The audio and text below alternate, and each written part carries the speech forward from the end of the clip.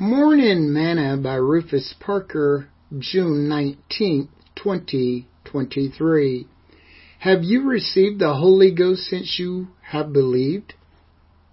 And it came to pass that while Apollos was at Corinth, Paul, having passed through the upper coasts, came to Ephesus.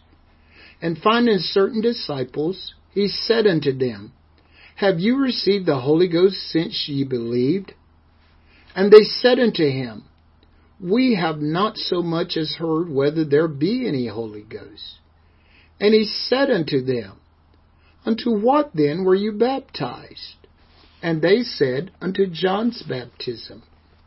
Then said Paul, John verily baptized with the baptism of repentance, saying unto the people that they should believe on him which should come after him, that is, on Christ Jesus. When they heard this, they were baptized in the name of the Lord Jesus, and when Paul had laid his hands upon them, the Holy Ghost came upon them, and they spake with tongues and prophesied.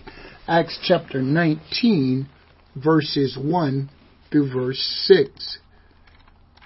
Today's morsel. One of the most important things that you can have in your life is the gift of the Holy Ghost. Why is that?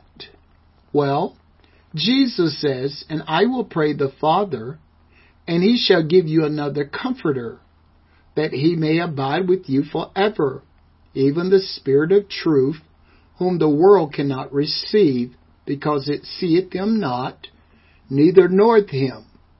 But ye know him, for he dwelleth with you, and shall be in you. I will not leave you comfortless. I will come to you. But the Comforter, which is the Holy Ghost, whom the Father will send in my name, he shall teach you all things, and bring all things to your remembrance whatsoever I have said unto you. John chapter 14, verses 16 through verse 18 and verse 26. The Apostle Paul tells us, But ye are not in the flesh, but in the Spirit, if so be that the Spirit of God dwell in you. Now if any man have not the Spirit of Christ, he is none of his. Romans chapter 8, verse 9. So we can easily see that if we do not have God's Spirit in us, we are none of his. So I ask the simple question again. Have you received the Holy Ghost since you have believed? And when the day of Pentecost was fully come, they were all with one accord in one place. And suddenly there came a sound from heaven, as of a rushing mighty wind, and it filled all the house where they were sitting. And there appeared unto them cloven tongues like as of fire, and it sat upon each of them. And they were all filled with the Holy Ghost, and began to speak with other tongues, as the Spirit gave them utterance. Acts chapter 2, verse 1 through verse 4. Don't allow someone to tell you that speaking in tongues is of the devil. That's blasphemy. Speaking in tongues is your initial undisputable evidence that God has put his Spirit in you.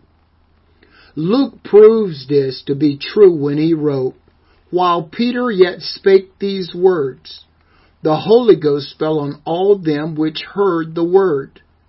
And they of the circumcision which believed were astonished, as many as came with Peter, because that on the Gentiles also were poured out the gift of the Holy Ghost, for they heard them speak with tongues and magnify God.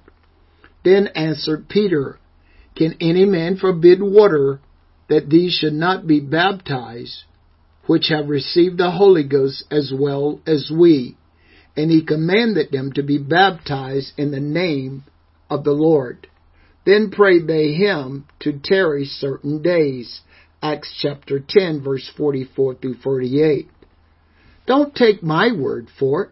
Read your Bible.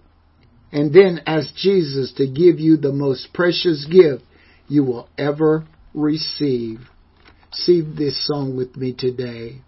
I've got the Holy Ghost down in my soul, just like the Bible said. I've got the Holy Ghost down in my soul, just like the Bible said. Well, I've been to the water and I've been baptized in Jesus' name. My soul got happy and I'm satisfied. I wouldn't take nothing for my journey now. Just like the Bible, just like the Bible, just like the Bible said.